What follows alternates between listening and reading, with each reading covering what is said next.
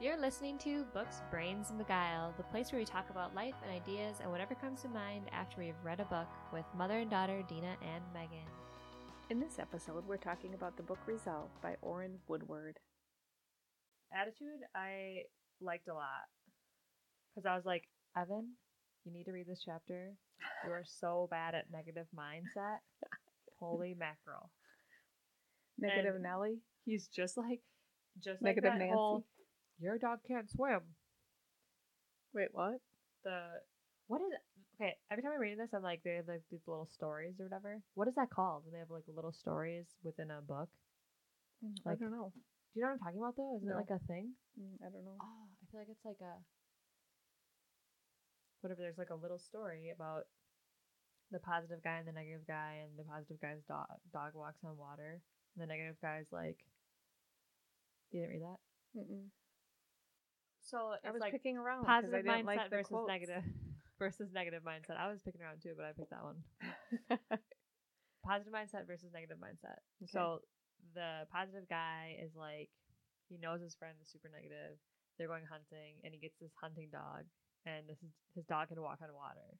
He's like, I'm gonna get this negative guy. He's gonna be amazed by this. So they go hunting, and his dog goes to get the duck. He walks on water, and whatever, the negative guy says nothing. And later, the positive guy's like, "Did you see my dog?" The negative guy's like, "Yeah, he can't swim." I'm like, that's exactly Evan right there. Like,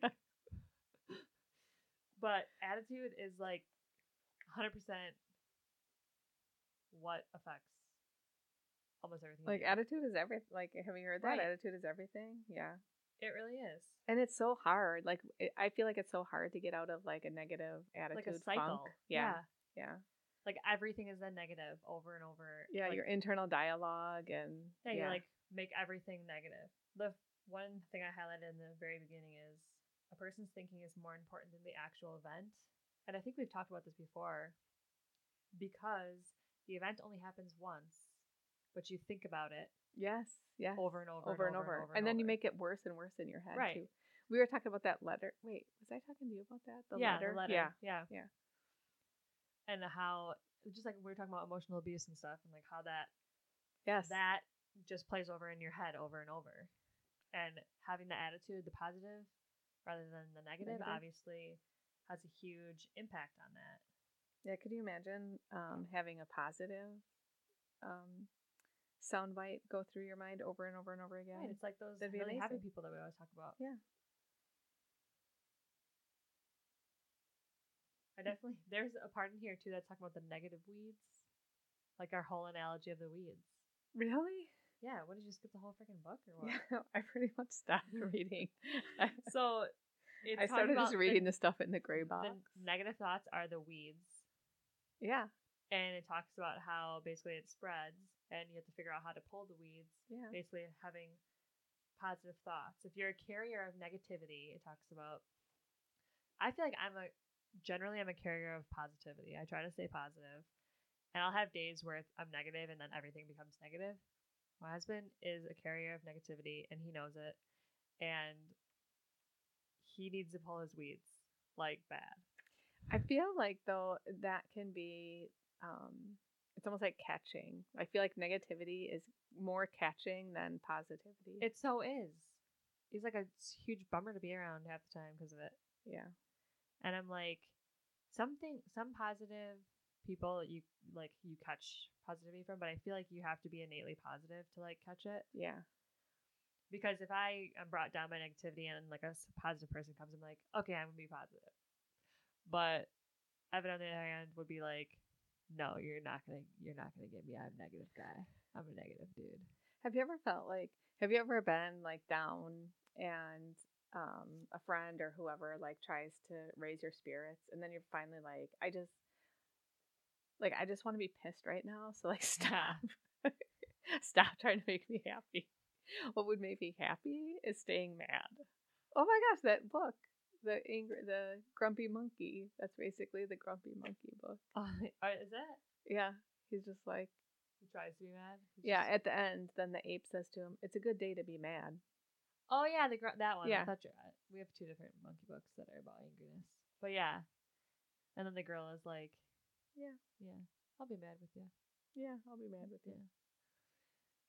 So this reframing thing, I read something else about reframing recently. Like a person can change either the content or the context of a situation by reframing how he thinks about it. And what I was reading was perception, like looking at it from someone else's eyes was the reframing thing.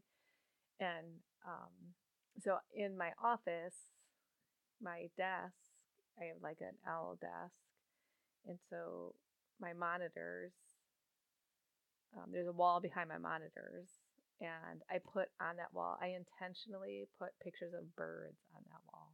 Because you hate birds? Because I'm afraid of birds. Because when I'm in my office, I want to be like on my game and at my best, and you are like alert when you're afraid. That's weird. That's an interesting choice. Yeah. So anyway, I was thinking I'm sick of these bird pictures because it's been almost 3 years that they've been up there, and I was like, I think I'm gonna put empty frames on to remind me to reframe. Huh. Like all different frames. That's cool. Yeah. So basically, we're bringing back the 4 agreements to this book because it's about perception and reframing what you think and bringing positivity into your life and having the attitude. Reframing the situation. Reframe. Yep. I think that's a good thing to think about for sure. It's like you're talking about how the negativity kind of like affects you. And there's been multiple vacations we've gone on where Evan's just negative. And then like I get wrapped into the negativity and I'm like, this vacation sucks. And then the whole time I'm really thinking like nothing sucky is happening, but just like being around the negativity is just making it suck. But reframing it to like basically erasing the negativity part of it. Yeah.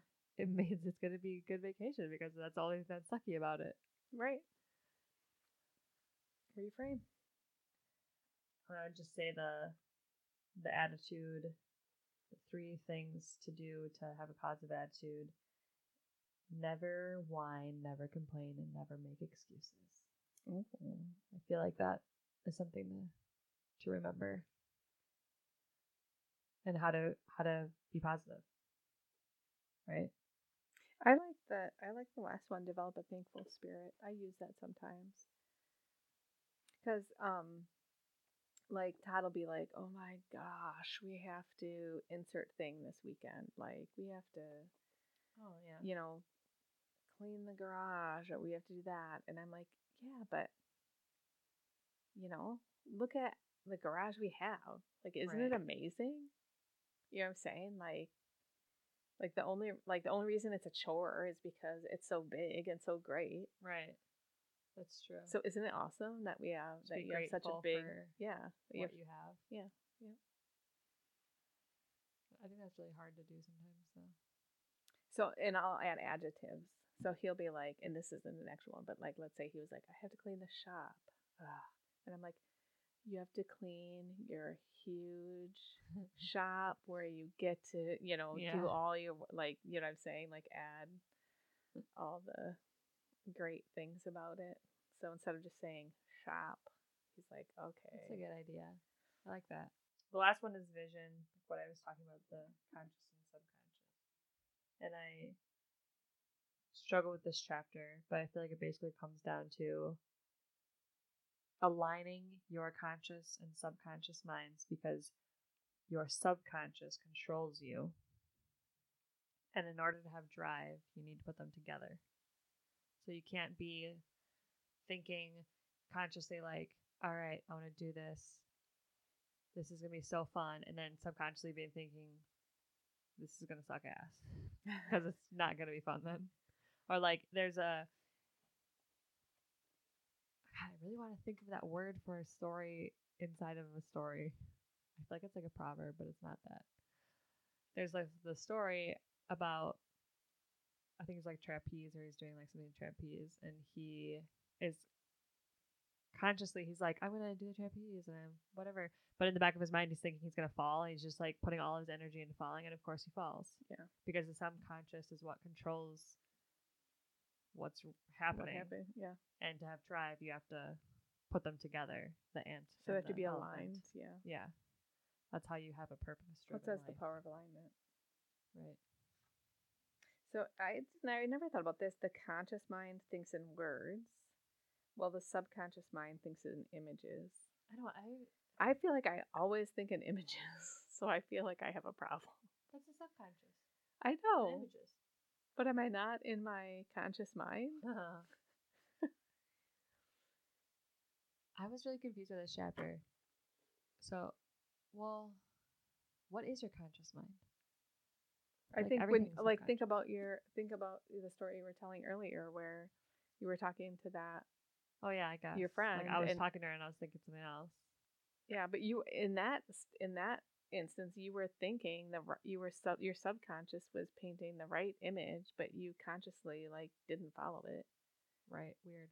Yeah, I have a very strong conscious. that's what I'm saying. I like you have you have a very strong conscious mind instead of subconscious. I don't know. Right. But you have to read this chapter. I was very confused most of the time. I think that we should read it and start with this chapter again for a little bit next time, because I didn't read it. Do you want to ditch this book or what? What else happens in this book? I don't know. The next chapter is plan and do, and then scoreboard, friendship, financial management, leadership resolution, conflict resolution, system thinking. I don't know. Sounds like some good stuff.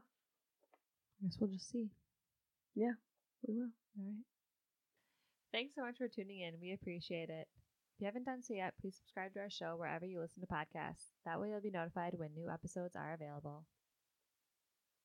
Talk to you next time when we finish talking about the book Resolved by Orrin Woodward.